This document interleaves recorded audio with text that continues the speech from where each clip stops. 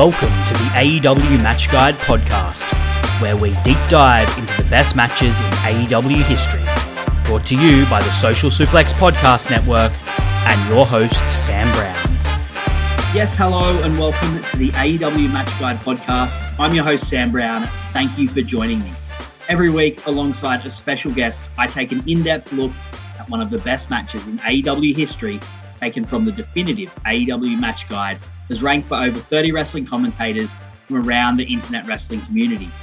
If you enjoy the show today, you can subscribe and rate it on your podcast app of choice, and make sure you check out all of the other great shows we have on the Social Suplex Podcast Network that cover all aspects of the world of pro wrestling.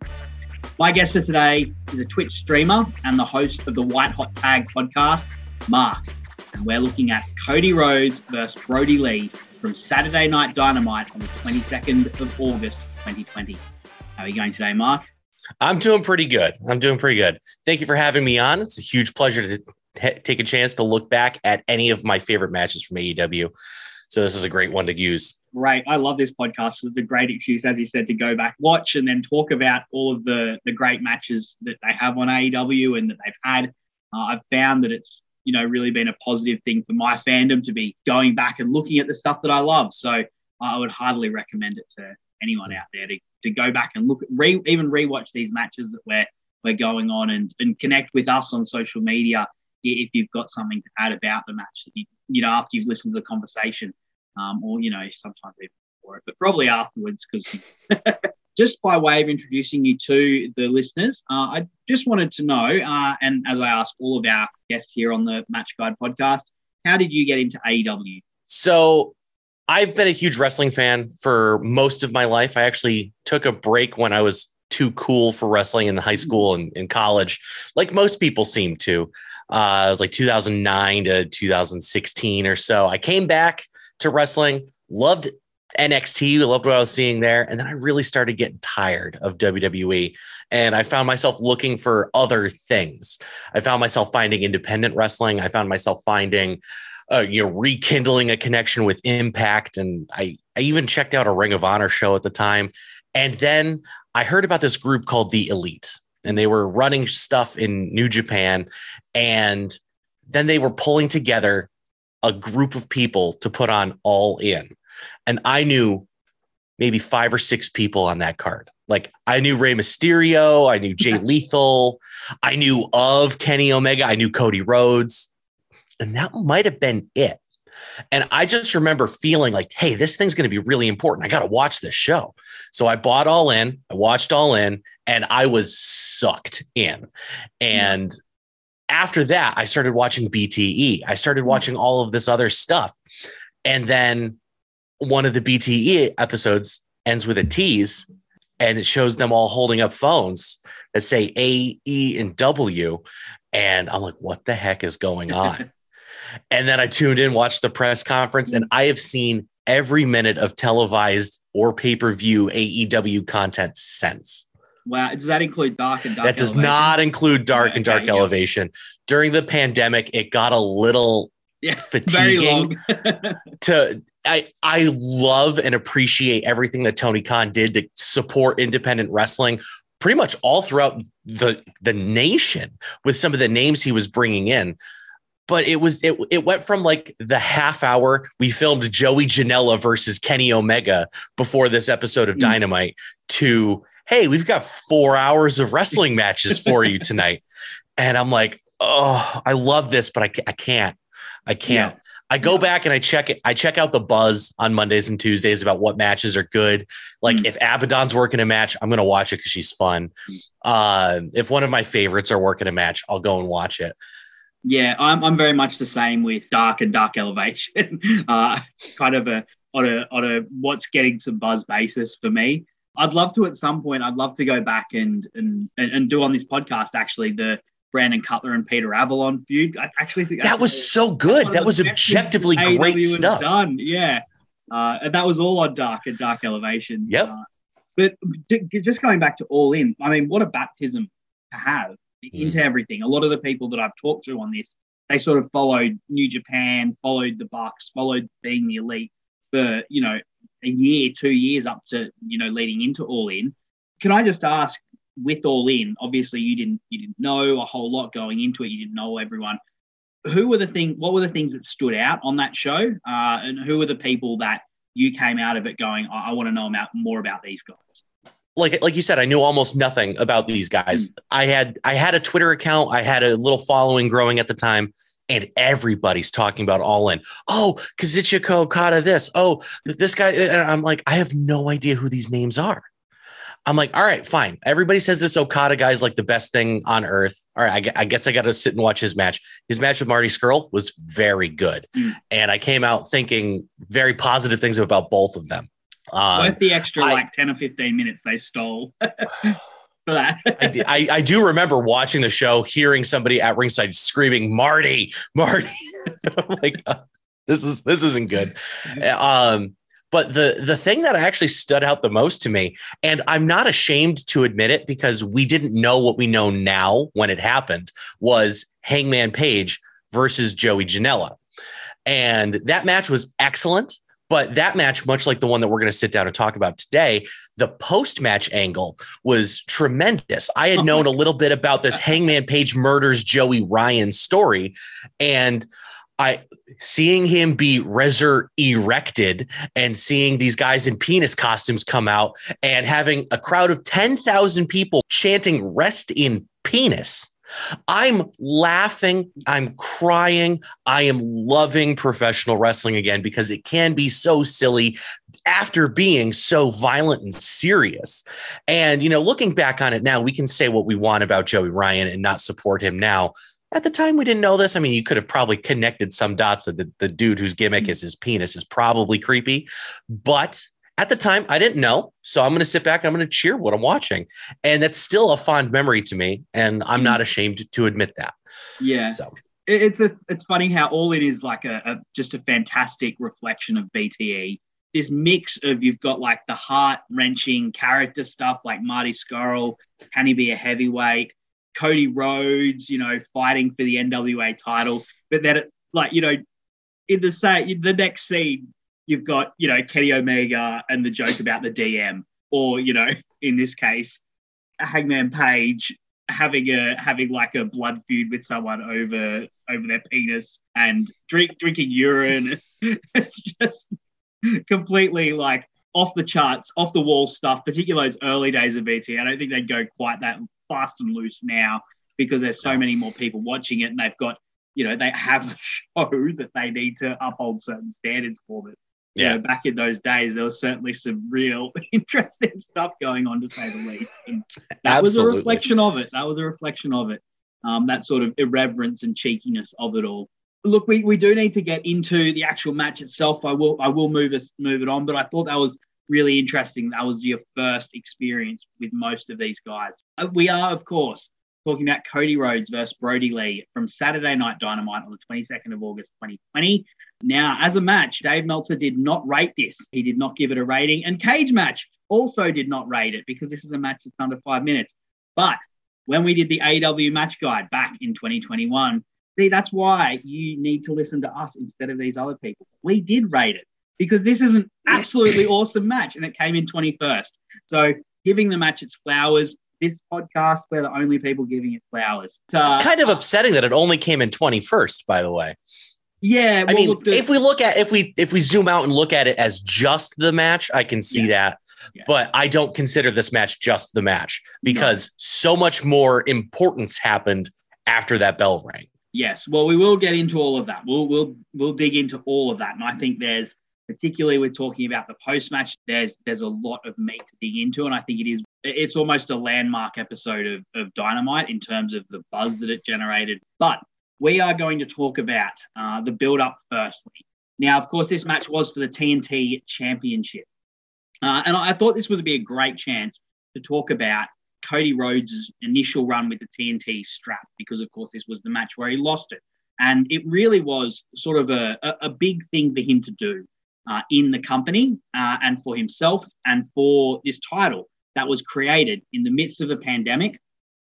Cody Rhodes, of course, won it at Double or Nothing 2020 in the final. And the Dynamite after, he got on the mic and he said, I'm about to cut a schedule that no other wrestler has before. As of now, I'm declaring an open challenge. And he would go on to push quite a pace. Over the next 3 months, he would be wrestling most weeks. At the most, he would have 1 week off between matches. He wrestled Jungle Boy, Mark Quinn, Ricky Starks, Jake Hager, Sonny Kiss, Eddie Kingston, Warhorse, Scorpio Sky, and then Brody Lee. Now, obviously, we are going to dig very deeply into that Brody Lee match later on, but I wanted to get your thoughts on the reign as a whole, because there was a lot of really great stuff there, and I think it was a really important stretch of matches for Cody to have. Yeah, absolutely. The only other person that had a run like this with a championship belt that we can even begin to compare it to is John Cena. And that's a very parallel example of a company's top star taking what is a middle card title and elevating it using their star power and their ring work. And I think Cody did it better than Cena. I think Cody took this title, took his star power, because now he can't challenge for the AEW title for some stupid reason out of his own pride. But now he's defending it. And some of the names that he defended it against weren't throwaways. Like, yeah, he's going to beat Sonny Kiss. Yeah, he's going to beat most of these other guys. But he had some exciting matches along the way. Like, I don't remember. Did you mention Ricky Starks? Because I'm pretty sure he had an open challenge against Ricky Starks. Absolutely. I blew up when I heard his music hit because I was watching NWA Power and Ricky Starks. Fantastic stuff. I was so excited that he brought him into the company, gave him an excellent first match. I'm a big Warhorse fan, so seeing that, it was a showcase of what's going on outside of AEW and a great audition experience, because I think that was like Eddie Kingston's first experience with AEW too. Absolutely. So we got so much out of that with him bringing people in, showing them off in that match, unfortunately beating all of them along the way. But like, heck, we even got Matt Cardona for a hot second out of at the end of the Warhorse match. There wasn't a match against him, but there was Cody, his segments were must see because you never knew who was going to come out and answer that challenge. You knew it was going to be a good match, and you knew that you were going to be excited. So I think that alone, like, he had 3 months where he worked, like you said, almost every week, and it never got stale. He never overstayed his welcome. Granted, a lot of people weren't super happy that he beat Lance Archer. They thought that he should have won the TNT title first, but Cody was absolutely the perfect first champion, and that first reign is perfect. Yeah, I'm not sure how good faith those takes were about Lance Archer and saying that he was cooked and those sorts of things. Hindsight's definitely proved the fact that Cody won it right. That was definitely the right decision. And I think, as you said, like, this was a case of the wrestler making the title and giving it prestige through the work that they did. It was Cody with his star power, of course, but it was also through the work that he did in the ring. And I love with this, you've got a variety of different styles of matches. They are all clocking in. They all clock in between about 10 and 15 minutes. Most of them are around 10 minutes. So they're all like hard hitting. They don't stick around too long, like really perfect TV matches. And you've got Cody not only having, like a no DQ match against Eddie Kingston. So a little bit of variety, a variety of opponents as well. You've got some in-house guys.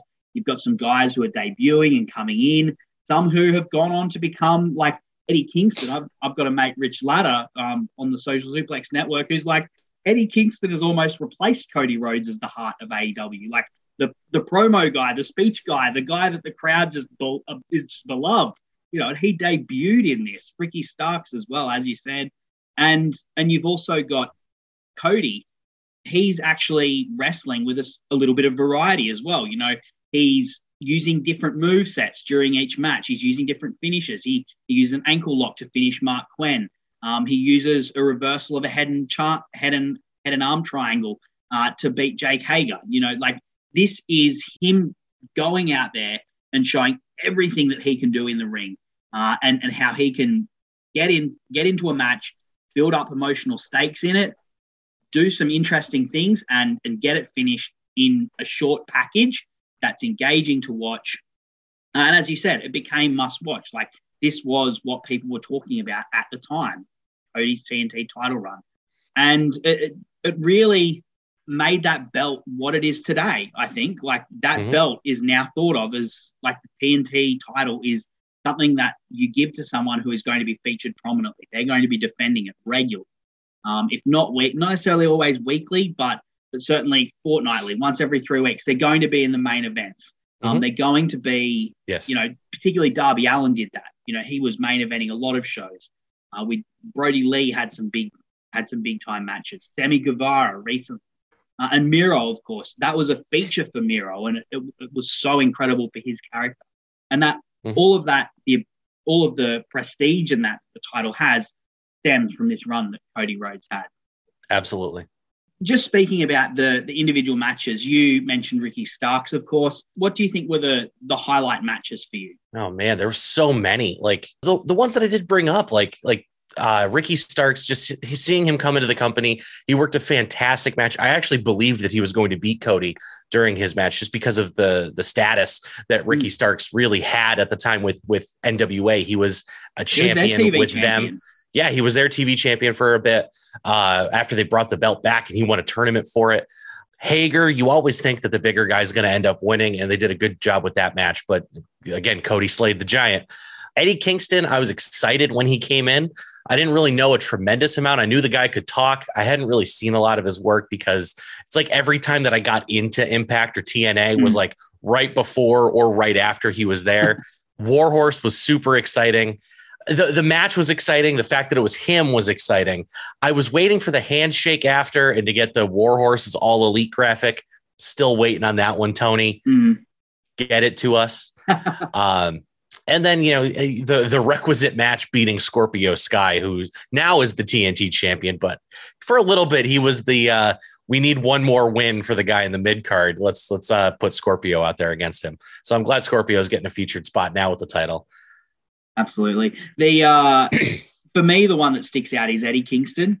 He came in just blazing with that super hot promo, just running down Cody, running down Arn Anderson, just blazing hot. And then, of course, gets out the thumbtacks and just so much fire from both guys. That's the match that really sticks out to me. But I actually watched all of these matches in preparation because I had a little bit of time free. So I watched all these matches. And as I said, they're pretty short, so it didn't take that long. The Jungle Boy one was really underrated. I remember at the time kind of sort of rolling my eyes because there's like a blade job. Within 10 minutes, there's like a blade job, a table spot, and then at the end, there's giant fireworks and a respect spot. Like it's all the Cody you can imagine in 15 minutes.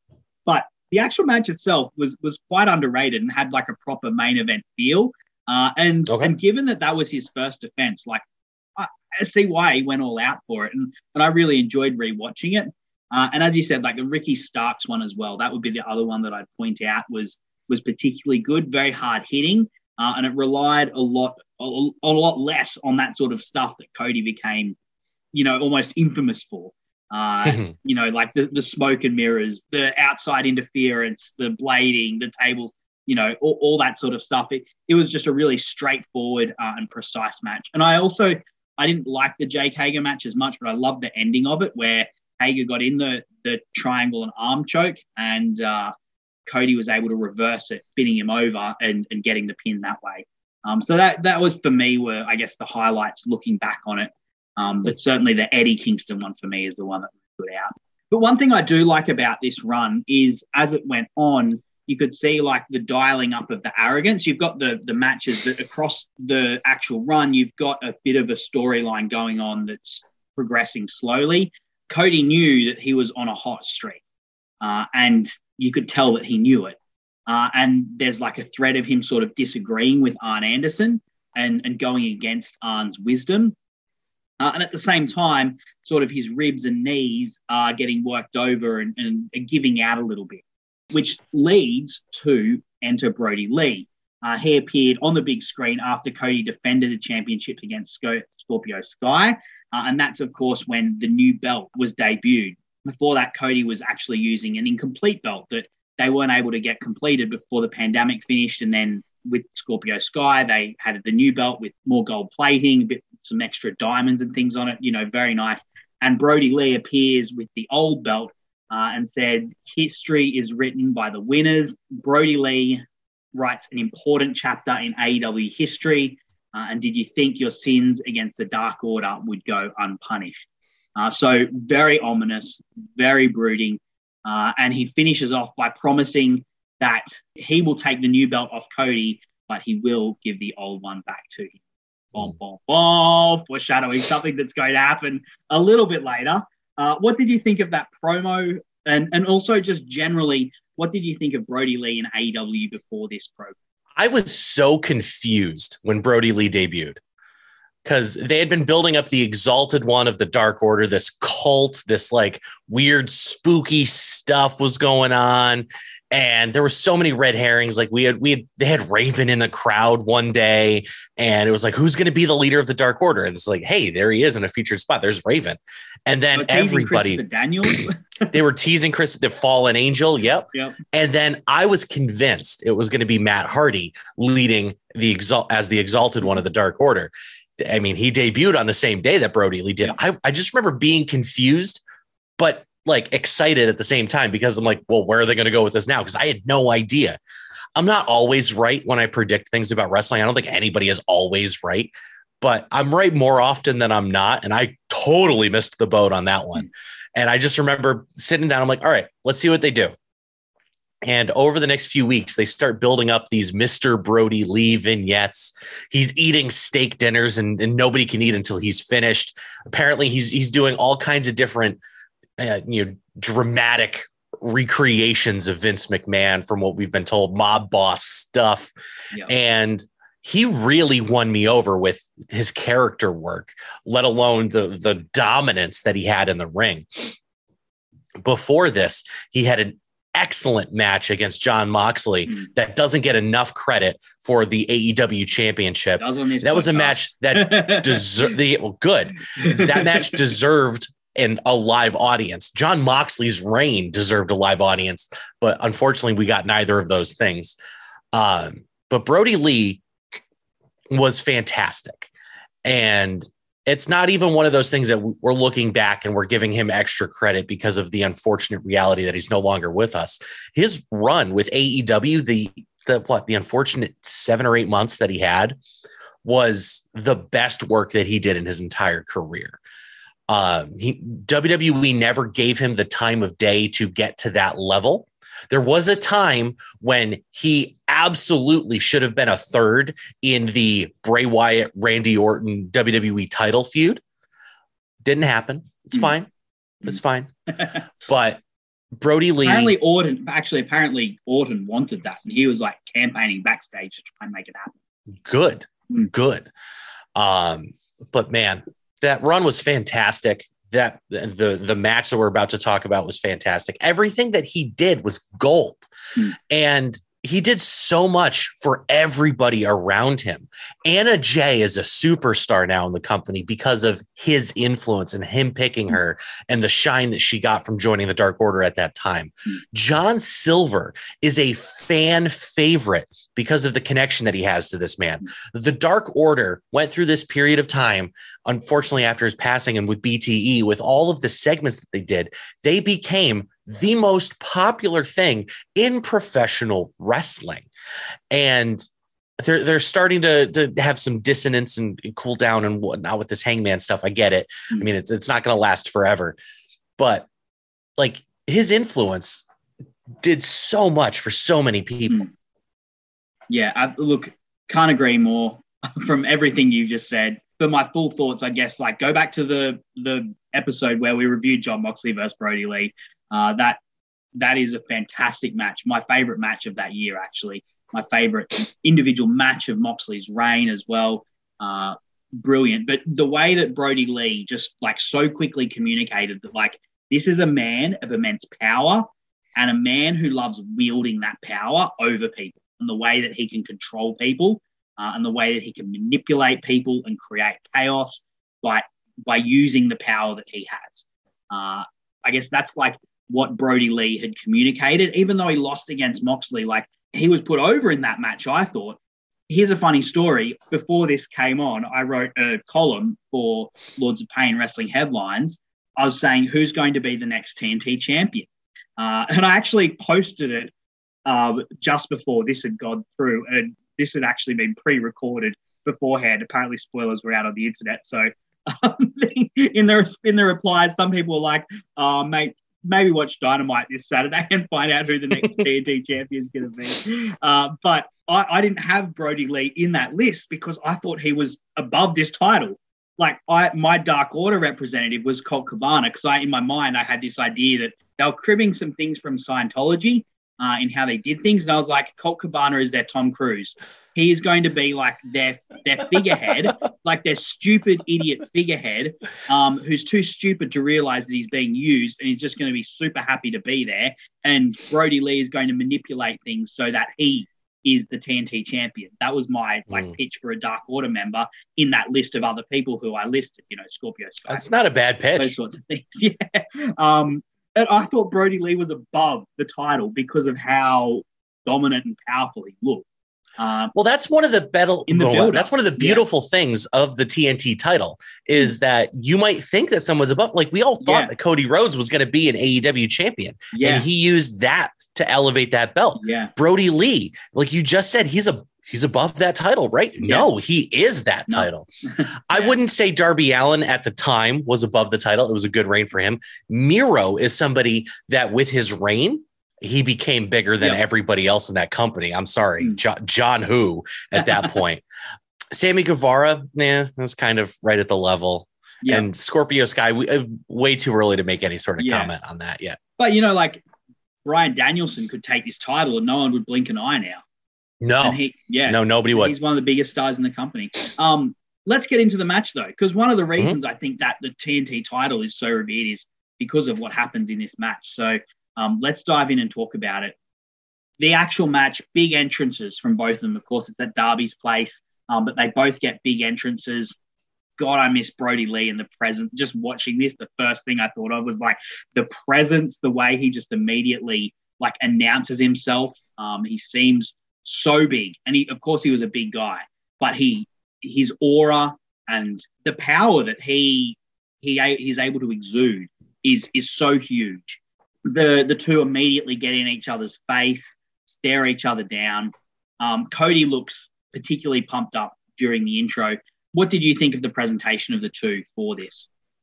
Well, Brody Lee's presentation was, like you said, it was always intimidating, but it always had this air of humility to it in the sense that it was just, here's Brody Lee, and you were intimidated by the fact that it was Brody Lee. Cody Rhodes comes out with so much fanfare. Justin Roberts had to have a card in his hand, probably, of all the freaking nicknames to call Cody Rhodes, including, and it was capped off with the Prince of Pro Wrestling. Like as you said, he was getting so arrogant towards the end of that reign. I'm surprised that they didn't shoot off like 10K worth of fireworks with every one of those nicknames off the top of the stadium as well. Absolutely. Like it was almost ridiculous how much Cody was trying to put himself over with all of these taglines and introductions, whereas Brody Lee just knew that his shit worked.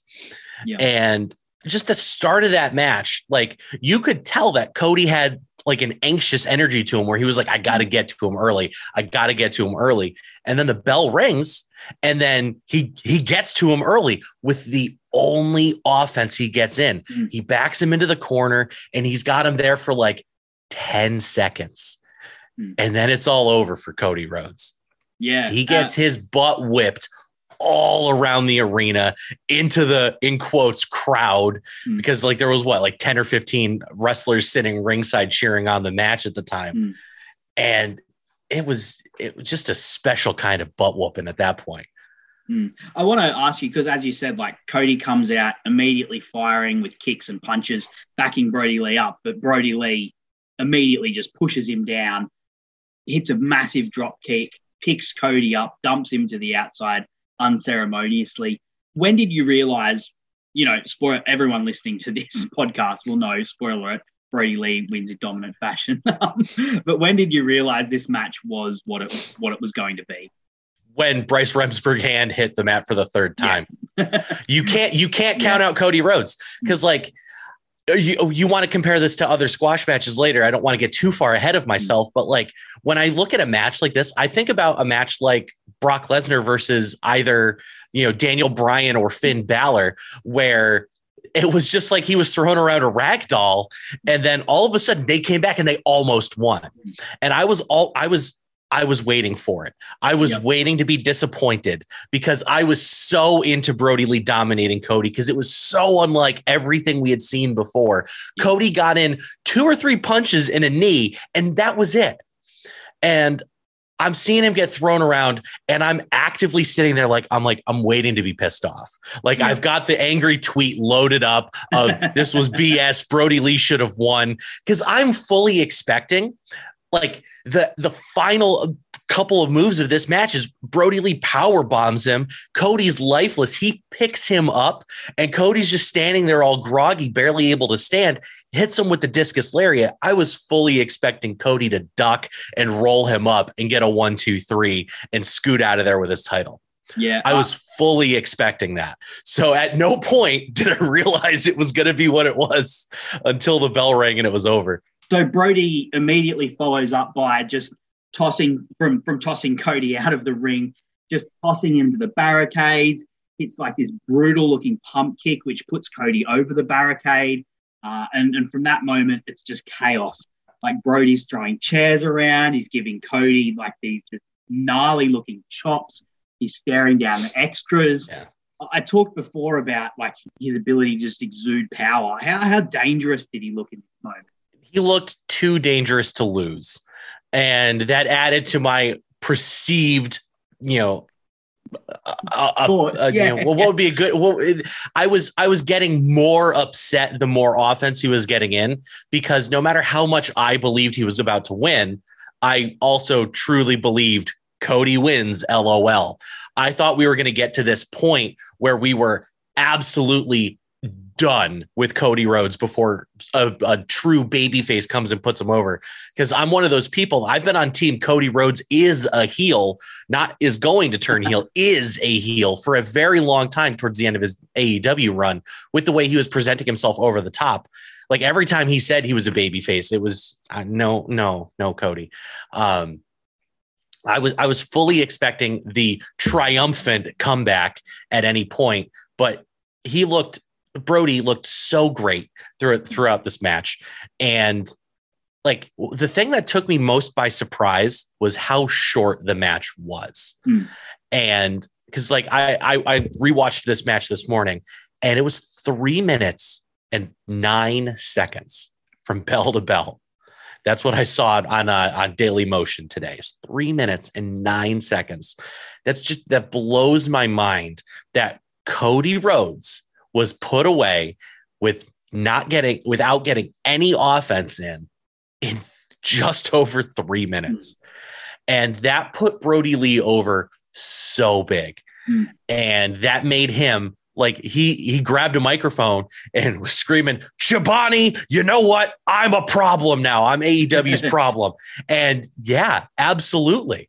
If you're going to put down Cody Rhodes in 3 minutes, who's going to touch you? One of the things I loved with it was, as you said, it was only 3 minutes, and Cody barely got in any offense. But Cody never gives up. He's always trying to maneuver to get some sort of to get something going. But Brody Lee just cuts him off every time, whether it's with a huge super kick that he does, whether it's a giant back body drop that he does when Cody tries to charge at him. As you said, it just ends with him doing these giant power bombs, and Cody's just completely out of it and literally gets picked up by Brody Lee. Huge discus lariat, doesn't even hook the leg and counts 3. Just incredible selling from Cody. We've been putting Brody Lee over, but the way that Cody Rhodes sells is incredible, particularly the power bombs. There's one of the power bombs he literally just folds up on himself. It's the kind of thing that you see Joshi wrestlers do. And then from a complete standstill, he looks like he's completely out of it. He manages to do the little flip sell when Brody Lee hits the discus lariat. So man, the way Cody Rhodes shows the power of Brody Lee is incredible as well. And as you said, like Absolutely, I was constantly waiting for Cody to fire up, especially when Brody Lee pulled him up and had him limp. Like I was expecting I figured Brody, that was the moment right here. Yeah, he's like gonna duck. He's gonna duck. Yep. He's gonna duck and he's gonna hit the roll him up 1, 2, 3 kick or something. Yeah. Yeah. But it didn't happen. No, I wasn't even expecting a move. Yeah. I was fully prepared for that level of disappointment where Cody gets two moves in, gets his butt whipped for 3 minutes, no offense, can't stand, but still rolls him up for 3. I was fully waiting for that. And that made the moment all the more special for me. Yeah. Because it was like one of those, like, they actually did it. Yeah, it's that subversion of the expectations, which is like what makes this one of just the greatest heat segments of all time, really. And then, like, as we said, like the match, it's 3 minutes and it's just destruction and from both wrestlers. But then you get to the post-match. The commentators are just completely shocked at what they've witnessed. Cody's shoulder looks totally busted up. Tony Schiavone gets in the ring to interview Brody Lee. And Brody Lee just looks unhinged. Like he's just finished off Cody and he's just warming up. That's what it feels like. Yeah, he got high off of that. Yeah, yeah. And he goes into the promo. He's saying no one believed he could do it. No one believed in the Dark Order. He even like grabs Tony Schiavone, which is like, man, that feels like a complete transgression. Pushes him up against the ropes. It just feels completely claustrophobic. And he briefly like is posing with the championship over Cody.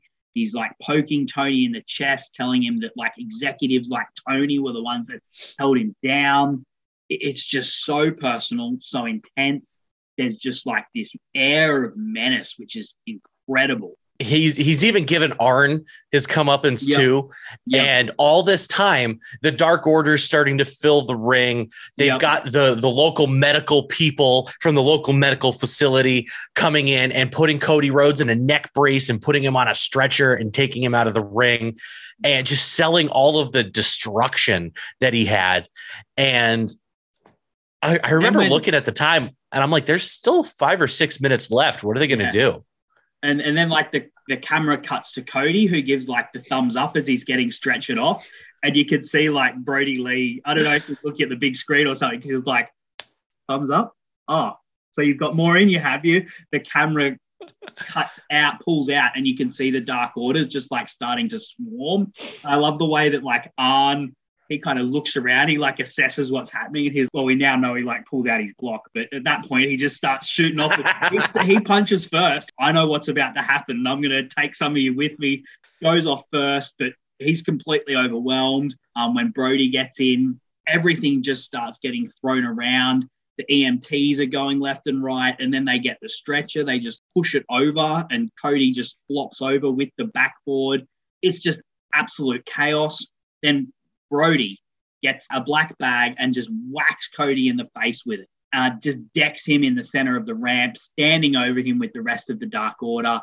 And then they start bringing out members of the Nightmare family. You get Dustin, you've got QT. They're all getting stacked up. And then, like the cherry on top, Brandy comes out, still in a gear from she'd wrestled earlier. So she's still in the gear. She's cowering over Cody, trying to protect him, trying to like console him, find out what's happening. And you can just see a sadistic smile on Brody's face.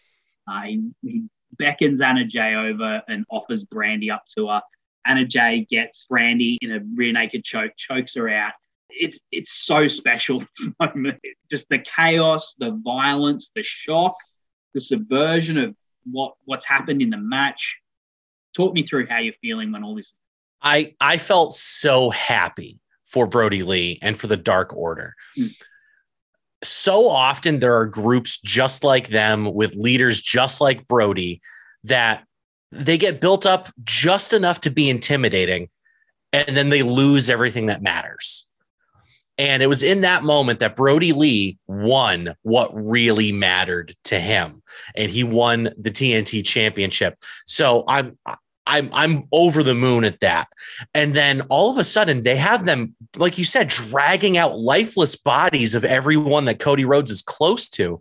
And it's putting over how no one is safe now from the Dark Order. And it's legitimizing them not only as as, intimidating, but like they're going to follow through. They're not just silly hired goons. They're not losers trying to win anymore like they were at the beginning of their formation. That was like, hey, we have our leader. We found our direction. Watch out. Anna Jay becomes a superstar from choking out Brandi Rhodes on the Dynamite ramp there. And as Brody Lee's standing there holding the title, Taz says like 3 or 4 times to make sure we heard it, it's the beginning of a new world, a new era in AEW. And in all honesty, for a little over a month, it was the Brody Lee show. It was the Dark Order show. And it was fantastic stuff. It's something that I feel like it's way too rare, because you see these, like I said, you see these groups get built up and then nothing really happens. Like Lance Archer has been built up to be this intimidating monster that's going to destroy everybody. The big one for him was the NJPW US title on an episode of Dynamite, but he hasn't won a big AEW match. Brian Cage never won a big AEW match. And there's so many of these people that get to that level just to put over a guy like Cody Rhodes. And then they kind of fizzle away for a little bit. And the fact that Cody Rhodes went out on his back, no offense, all of that chaos just cemented, don't mess with the Dark Order. And to a degree, like you mentioned Brian Cage, you mentioned Lance Archer. Like, the point of those monsters is to get beaten by people like Cody Rhodes, by the heroes. Like Lance Archer was as good as he is, and as great in the ring as he is, and as much of a giant and as menacing as he can look. Cody Rhodes is a hero of this company, particularly in early 2020. Like, he is one of the hearts of the company, one of the creators, one of the best they've got on the mic, one of their biggest draws. Lance Archer's job is to lose to someone like Cody. But when it gets subverted like this, that just makes it even more special. And I just love how Brody made this so personal as well. Like, he's blaming Tony Schiavone. I don't know if he's ever had words with Tony Schiavone on the program before, but he is like saying, it's people like you, Tony, that held me down. He's like getting in Arn Anderson's face. He's not letting Cody have anything. He has to take everything from Cody. And the final piece of that is when the final thing he does, he's like posing over Cody, and he pours the busted up belt that Cody had. You know, we talked about how Cody took this belt that meant nothing, that was incomplete, and he had this fantastic run, which gave it so much prestige in that. But Brody Lee is saying, no, I care nothing for that. I've broken this belt. I've destroyed it. And I'm pouring it on top of you. I'm giving it back to you because I've got no need for it. I've got this beautiful belt, and this belt is going to be mine. And through circumstances that, are very sad and are beyond the control of this and what they'd ever planned, that belt actually does become the signature Brody Lee belt, because and is now the thing that's associated with him. It's the one that got handed to -1 at the end of that beautiful Dynamite tribute show. And that belt will now be forever associated with Brody Lee, and it stems from this incredible ending to the TV show. And as you said, like, a new day has dawned. I want to immediately contrast this, right, with what they were trying to do at the end of 2019, because we'll talk about the legacy of this segment, a lot of things about it, but there's a direct comparison, because they tried to do this with the Dark Order before.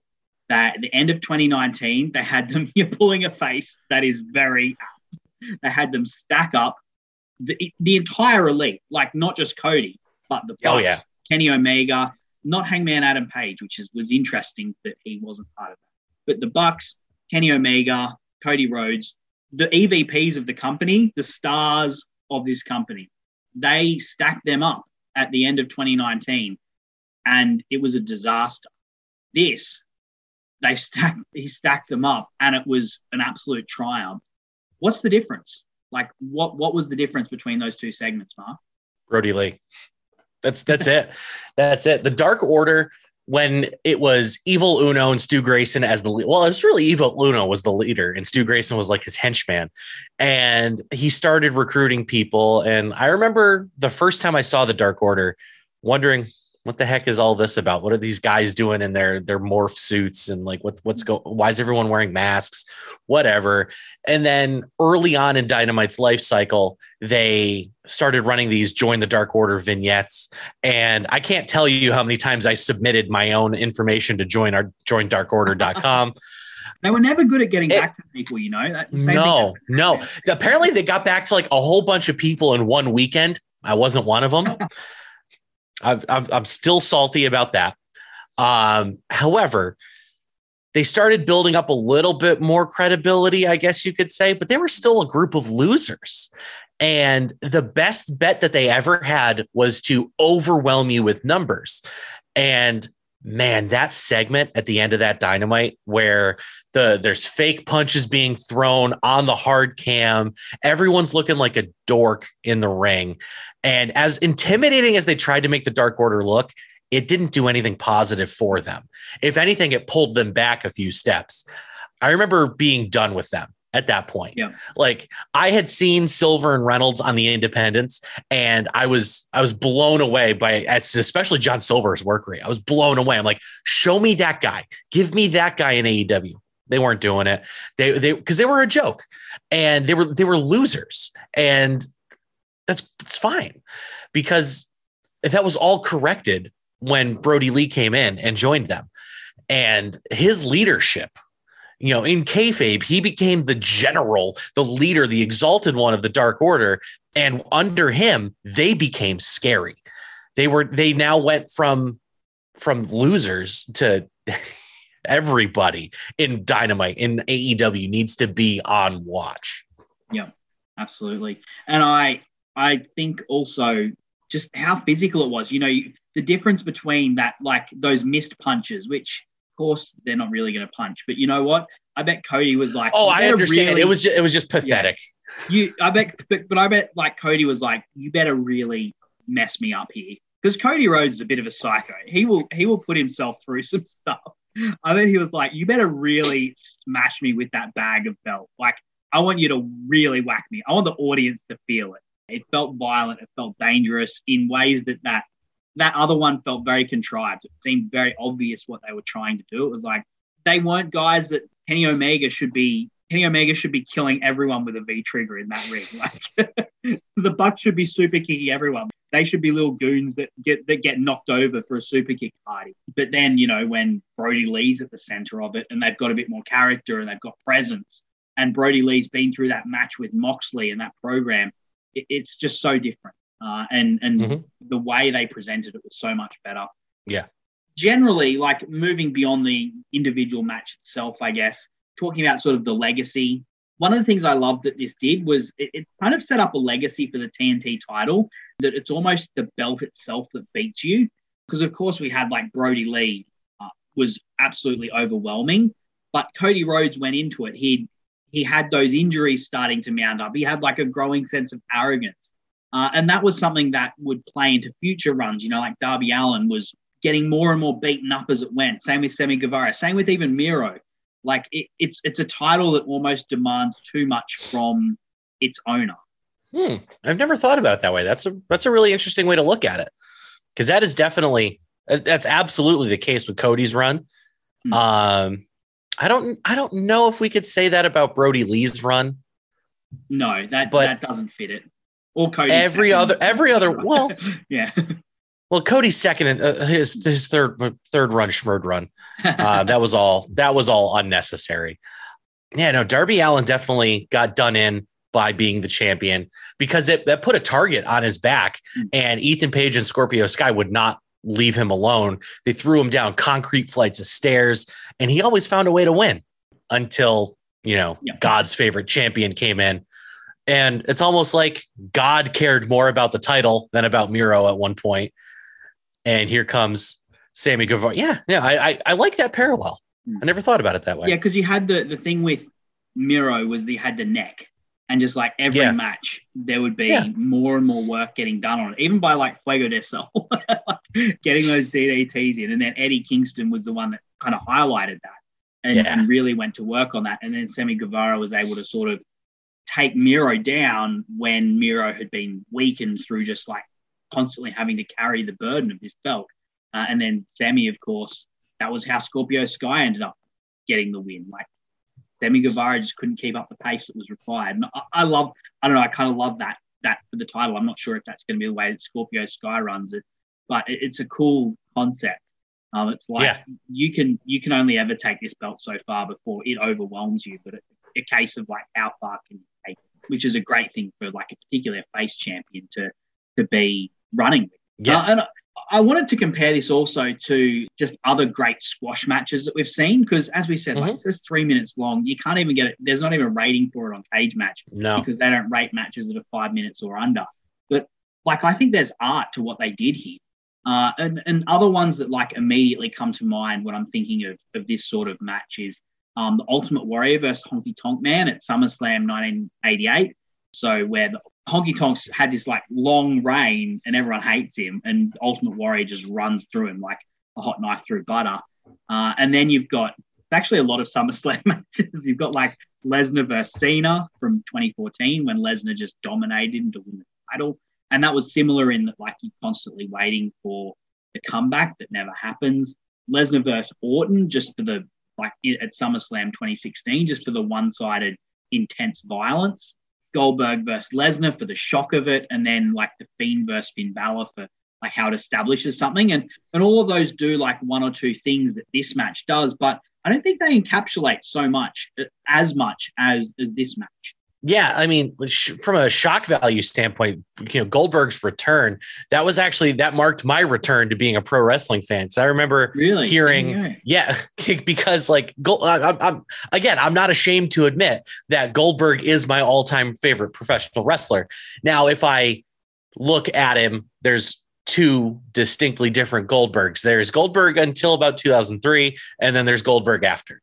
And I'm not a big fan of Goldberg after. You don't like him having like all Japan Kings Road matches with The Undertaker, dropping each other on their head? The only fun match he's had in his entire comeback, aside from the Lesnar squash, was him turning Dolph Ziggler inside out. And because that was when he was used correctly. And like Goldberg should have never been Universal Champion. He should not have beaten Kevin Owens he beat Kevin Owens at Fastlane. He should have never beaten the Fiend with a suplex in Saudi Arabia. Let's forget about that. But him coming back and him beating Brock Lesnar in seconds to end Survivor Series was gigantic.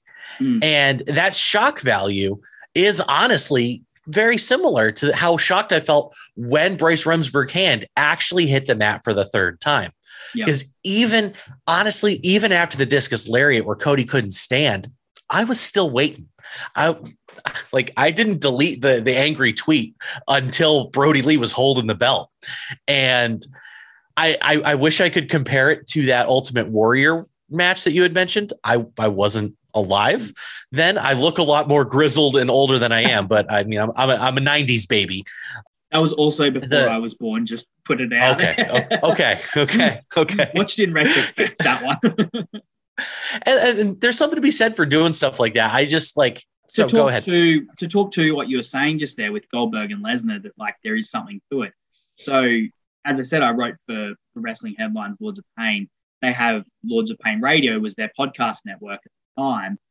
And I wasn't on it, but I knew the people that were, and listenership for the show, the Aftershock after that Survivor Series, and then the Raws that came after it, quadrupled.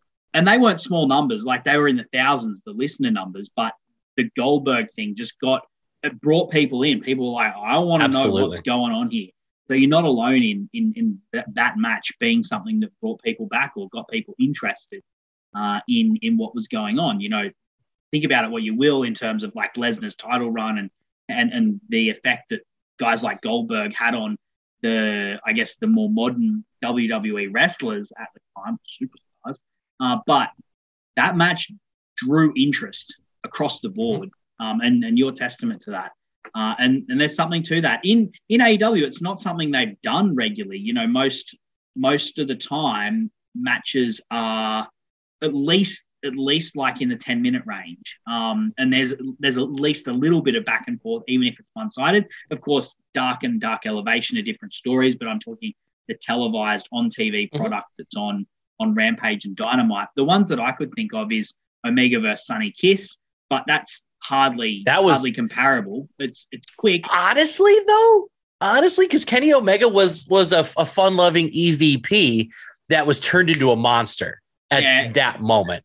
That V Trigger and One Winged Angel and just demolishing Sonny Kiss marked a very big turn, in my opinion, with the character that he was portraying. They'd been teasing a little bit with the cleaner girls coming out and dancing, but that was him announcing that fun's over. I'm here to win the title. It's over. Yeah, the look on his face after he did the One Winged Angel has become like a meme that just gets used over and over. And so that's fair enough, but like not on the same level that this one was in terms of the shock value or anything like that. It was like, oh wow, that was quicker than I thought it would be. Because nobody thought Sonny Kiss was going to get anything done in that match. Nobody was like, oh, Sonny Kiss might advance into the turn. No, but it was just how it happened. Yeah. And then, of course, the other time that they've done it was Malachi Black, who did pretty much the same thing to Cody a year later when he debuted and beat Cody in Malachi's debut match.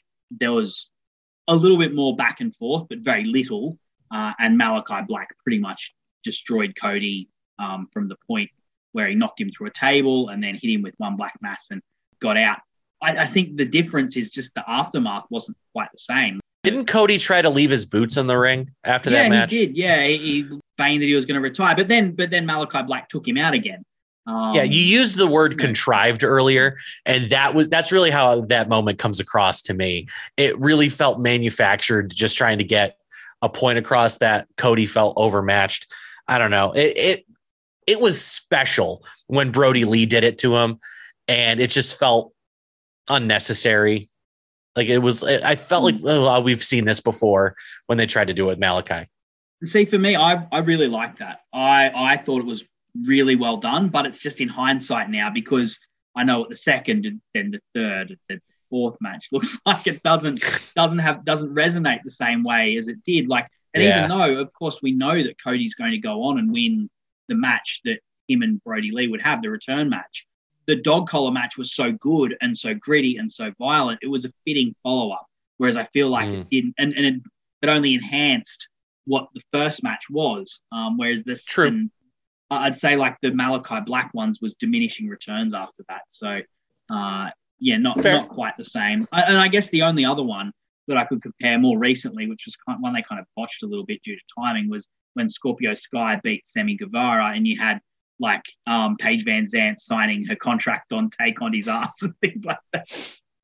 Not the same level of intense, violent chaos, but a different sort of chaos going on there.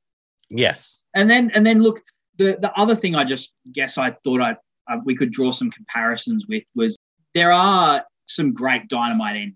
And I think there's something when Dynamite goes off the air and you've got just chaos happening or something, some sort of crazy universe shattering thing happening. Now, like this, after this happened, there was so much activity of people talking on social media, people speculating about what the future was and just being, very effusive in their praise for it. And I just thought it'd be interesting to get your take and where you think it compares to, for instance, the Inner Circle debut on the first Dynamite. You've got the Bullet Club reunion after Omega versus Phoenix at the start of 2021. And then the debut of Kenta a few weeks later. And then the other ones that I could think of, which are both pay-per-view endings, but were sort of almost universe-altering things, was the ending of the Barbed Wire Death Match, where you have Eddie Kingston running out in a post-match angle that, oh, man, what could have been. And then, but in a better way, the ending of All Out 2022, where you had double debut of Adam Cole and Bryan Danielson. Where do you think this ranks amongst those in comparison? Amongst the ones that you brought up, especially with Dynamite, I would put this ahead of all of the other ones. Yep. Purely because of how significant it felt at the time. And unfortunately, I am going to give it a few extra points because of the unfortunate reality that we lived through a few months after it. Because it wasn't far long after that we lost Brody Lee. So he didn't have a chance to really follow up on this, because his dog collar match, 46 days later against Cody Rhodes again, was his final appearance. And the Inner Circle forming was tremendous, and it had a huge impact on AEW for years. I was there in Boston when Chris Jericho brought them all out and named them the Inner Circle, and it felt special. And I'm not as high on all the NJPW stuff as a lot of other people, so I don't have. You weren't a New Japan fan, which is interesting. Exactly. Because I don't. Fan. I don't have the nostalgia of the Bullet Club to really go off of. I'm sure if I did, then I would have had a very different opinion of that segment. Man, that barbed wire deathmatch ending. Great character turn. Turn for Eddie Kingston coming out to save his friend. Man, I sincerely hope that there was some traumatic malfunction and that they had, like, I'm not expecting actual dynamite in the ring to actually blow up, but like they could have done so much better than they did. Reading Mox's book, he says like he was so pissed off.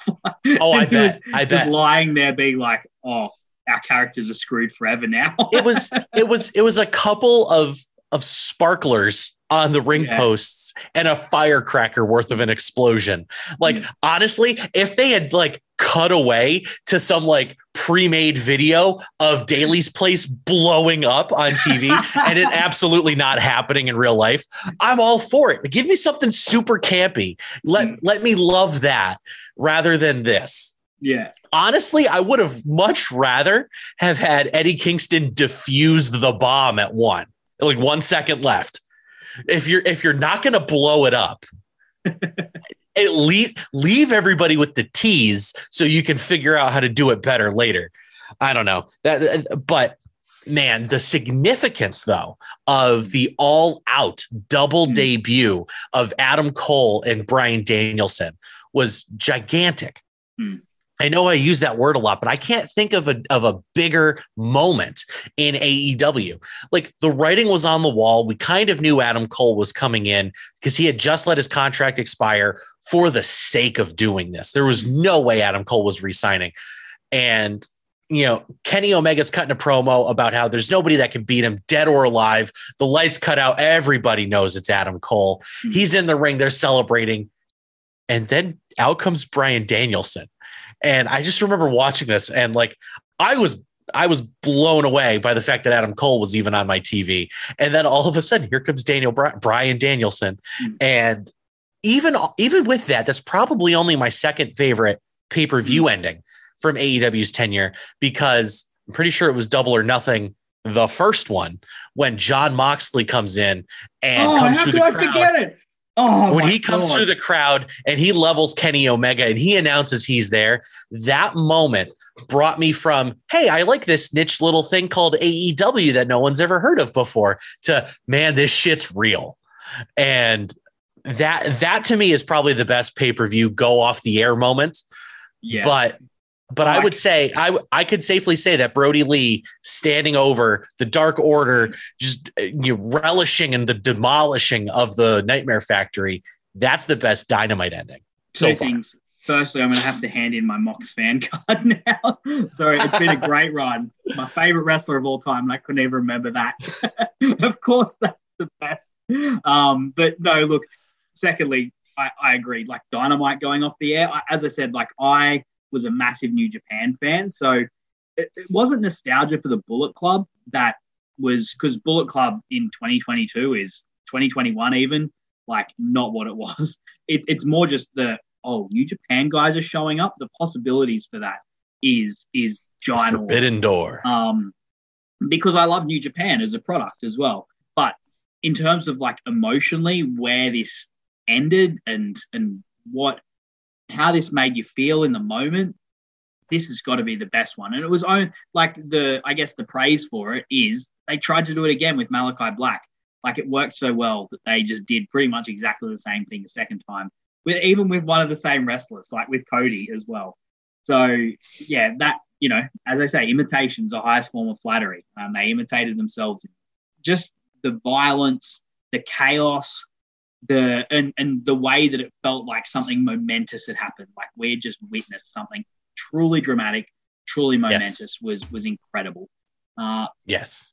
That's all I have to say about this match. I really appreciate all of your thoughts. I just wanted to ask before we get out of here and give our plugs, was there anything else you wanted to mention about this match? No, I think we've tied a pretty nice little bow on it. Yeah. This match, I'm disappointed that we've only put it to number 21 overall. But in all honesty, I guess that goes to point out just how high quality the matches on AEW Dynamite and in AEW in general have been through their short run. It's something that we get a lot of flack on the old Twitter over here for people saying that we're just blind marks and we like it too much and we'll eat up whatever Tony Khan feeds us. We're getting some good stuff out of these guys. And objectively speak, like if this match happened in WWE, this is probably the best thing that WWE would have produced in the last 5 or 6 years. Just putting that out there. I'm not going to quite go there, but like this wouldn't happen in WWE though. It just couldn't. No, it couldn't. The work that has to go into building it up. Well, and again, like as we said, Brock Lesnar versus Goldberg, it did a similar thing. So yeah, I get where you're coming. Don't worry, I get where you're coming from though. But yeah, just the different parts that all went into this, the build up of the TNT title, the build up of Brody Lee, and there is something special to it in that this was literally like the best work Brody Lee was ever doing, and then he did very sadly die within 6 months of this, within 4 months even, which is really sombering to think of. I'm so thankful that they were able to keep his condition so close to their chest and under wraps and nobody knew, because like the entire time after the dog collar match, I was giving him a couple of weeks to sell the devastation of the match. But after that, like every week I'm thinking, what's Brody going to do to come back? What's going to happen next? What's Brody going to do next? And every time I'm watching the Dark Order and BTE, I'm like, man, they're without Dad's not home. They're kind of running a little fast and loose here. Can't wait till he comes back and puts them all in their place. And that was sadly the last we saw of him. And I still remember the feeling that I had of when I logged onto Twitter, and it was moments after AEW had shared the statement that John Huber had passed away. And I just remember being taken aback. I was too young to really understand the importance of either Chris Benoit or Eddie Guerrero's death. Like I knew obviously what was going on, but like, I don't know. I was a kid, and there's been nothing even remotely close to this since their passings. And I'm sorry if I mentioned the Boogeyman. A lot of podcasts don't like to mention. No, that's okay. Mention that guy. What happened. Absolutely. But just I remember how devastated I was that he had gone, and because there was so much left for him to do. He was just getting started. And I feel like that's probably the most important takeaway that I have from this whole thing is this was in August. He debuted in February, right? It was the last Dynamite of February, or was it the last one of March? It was because like they had shut down right after. It was in March. Revolution it was in March happened at the end of February. Yeah. That's right. So he had been in the company for 5 months when this all happened. Add on a 6th or a 7th by the time his title reign ends. He was just getting started. He was on the best run of his career. He was on the best run of many people's career. And it just adds to the tragedy of him being taken from us so soon. There is something beautiful that literally the greatest feud, the greatest program that he was ever in is the last one he ever did. And thank goodness that he got to do this. He got to have this just incredible moment, and it's undeniable how good he was, how incredible he was. It's there for us all to see. We've just been effusive in our praise for it for the last hour, and how good it was. So yeah, look, rest in peace to Brodie Lee. And yeah, I'm really glad we got to talk about this match. I thought you mentioned you're sad that it was only 21st. I thought it's fantastic. It's a tribute to how good this was, that it came in 20. Not only did it come in 21st, the dog collar match came in, I think, I don't have the list in front of me. It was like 12th or 11th. So not only did people vote for the dog collar match, they also voted for this because even though it's only a 3-minute match, it was just so impactful and it's so beloved. And hopefully it's something that Dynamite, that AEW remembers. I think it will be something that AEW remembers for a long time. And historically, they remember him every time they start an episode. It's Wednesday night. Yeah. You know what that means. Yep. Indeed. So his legacy is not going anywhere anytime soon. Indeed. Mark, I really appreciate you coming on here today. It's been fantastic to chat to you about this match.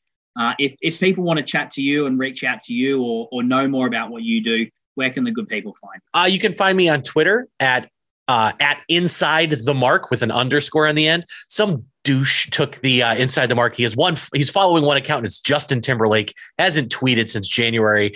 I hate that. But I do stream on Twitch. I play a lot of MLB The Show. I'm usually on there about 3:30 p.m. Eastern time. For anybody that's listening, usually I like to sit and talk about wrestling. So if you want to find me, I'm at Inside the Mark with an underscore at the end. On Twitter, you can find me and my host, who goes by Keeping Kayfabe, at the White Hot Tag. We post on YouTube a couple of videos every week talking about things that are timely in the world of wrestling. Occasionally there's things like rankings and tier lists and stuff like that as well. But yeah, again, thank you for having me on. This was a really great excuse to watch another match again. And it was a great excuse to get me up early on a Sunday too, because the old time zone difference here. The world is a small place. Like you're in Australia. I'm sitting here on the East Coast of Connecticut, and we're sitting here talking wrestling. The great unifier. Absolutely. Couldn't agree more. And look, if you're listening today, you want to reach out and let me know your memories of Brodie Lee. Let me know what you thought of this match, what you thought of the post-match, how it compares to those other matches we spoke about. I'd love to hear it. You can hit me up on Twitter, Sir_Samuel. And as always, you can rate and review the podcast. If you've enjoyed what we've done, you can support us with donations. That just goes to paying bills, paying for hosting. These things do cost money. So if you do have that in you, then we would really appreciate the donation. That's on redcircle.com.au. And if you search the Social Suplex Podcast Network or the AEW Match Guide, you can find that. And lastly, thank you for listening. We really appreciate the listens here. And we love having you along for this ride. And I can't wait to see you again next week, where we will deep dive into another of AEW's best matches. See you then. Thanks.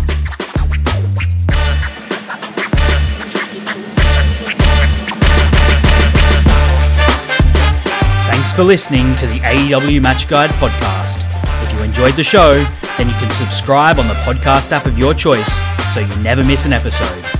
Also, feel free to let me know on Twitter at Sir_Samuel. I'd love to hear from you. The AEW Match Guide podcast is brought to you by the Social Suplex Podcast Network, where you can find many other fantastic podcasts discussing not just AEW, but all parts of the world of professional wrestling. Looking forward to seeing you again next week. I'm Sam Brown.